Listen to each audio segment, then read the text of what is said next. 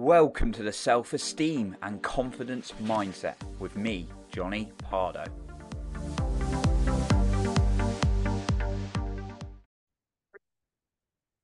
Are you wanting to navigate your emotions a little bit more effectively?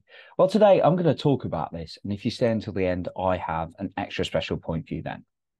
Now, I came across this somatic world, and which means kind of going, in the simple terms, going in your body and exploring what's going on in your body so you can get more into your subconscious mind, which ultimately allows you to unblock a lot of things and allow you to move forward, because sometimes things are blocking us and holding us back. They're stored in our bodies as emotions and feelings, right? Now, I came across this whole somatic world about a year ago, and I started doing some breath work and really started releasing a lot of memories and feelings and actually being able to feel them. And often they're stored away in our body, like I say. And it's weird, some of the things that are coming up. And breath work can really do that. Now, as I was going through that whole journey, I started getting interested in it. I met a couple of people who were interested in it. They started talking to me about our nervous system, and how that works, really, and how day to day that can impact how we're feeling and therefore what we do as a result. So I wanted to talk about this a little bit today and keep it super simple. I'm not going to give you really complex language. There's three main parts to it. And one of them's a really resourceful, relaxed state. The other two are not so good places to be. But you're inevitably going to be in those systems because we're humans and emotions come to us. And it's not saying it's bad if you're in one of those places. It just can be challenging, right? So I want to talk about these and actually how you can start moving through these to therefore navigate your emotions. So let's keep it simple and go through three. So the three parts on what I'm going to talk about are the ventral vagal system, the sympathetic system, and the dorsal vagal. So the first one is the ventral vagal. And this is when you're relaxed, when you're resourced, when you're able to connect with people and you feel in this place of peace. You feel really, really good, right? Connecting with other people. And that can be a really, really good feeling. So this is when you're not frightened, you're not shut down, you're not down, you're not exhausted. You're in a pretty good place. You're quite relaxed. The second one is the sympathetic system.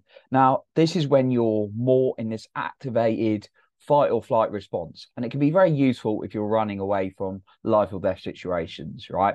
If like a wild animal or someone with a weapon was chasing you, it would be fully activated and you would run. You'd be in high stress mode, high adrenaline pumping, everything like that. And that will keep you alive. The problem is, the sympathetic system is activated a lot in most of us from stress and things that aren't really life or death. Yet our brain doesn't necessarily know that. Sometimes when we have stresses, such as what people think of us or a workload, a massive workload at work, we start getting activated into that system. So that's the second one. And then the third part is the dorsal vagal. Now, this is when you shut down, when you hide away, when you're quiet. It can be when you're really down, maybe a little bit depressed and just detaching from things of the world and really tired. And often I found I can go from when I'm in perhaps a bad place, like I've been in on and off, like had some challenge in the last year. I can be from the sympathetic system and then I can go into the dorsal vagal a lot. I can be like really high activated and I'm so exhausted and I'm just hiding away, not feeling so good.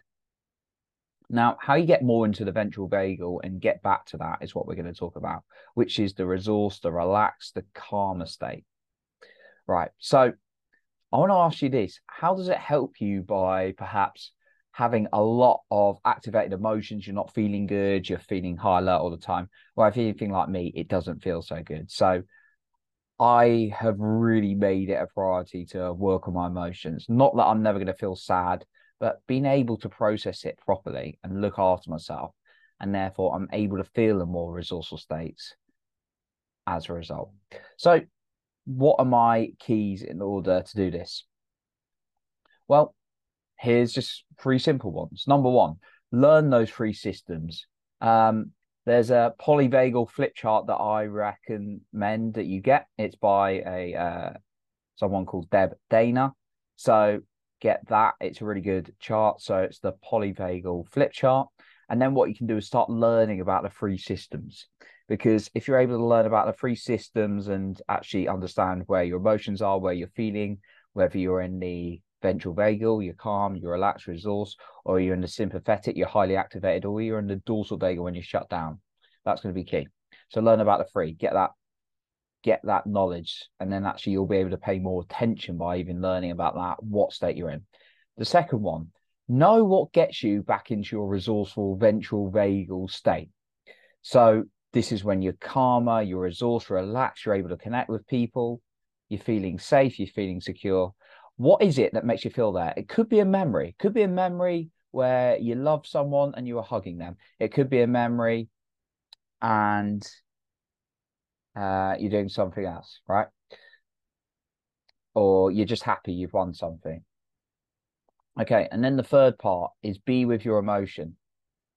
So actually being able to actually sit with some of the harder ones. Sometimes when I'm feeling really anxious, heightened, alert, I'm really worried about stuff, I actually sit, well, I try to do it as much as I can. I sit with it and actually acknowledge what is it that's coming up for me? What's activated this?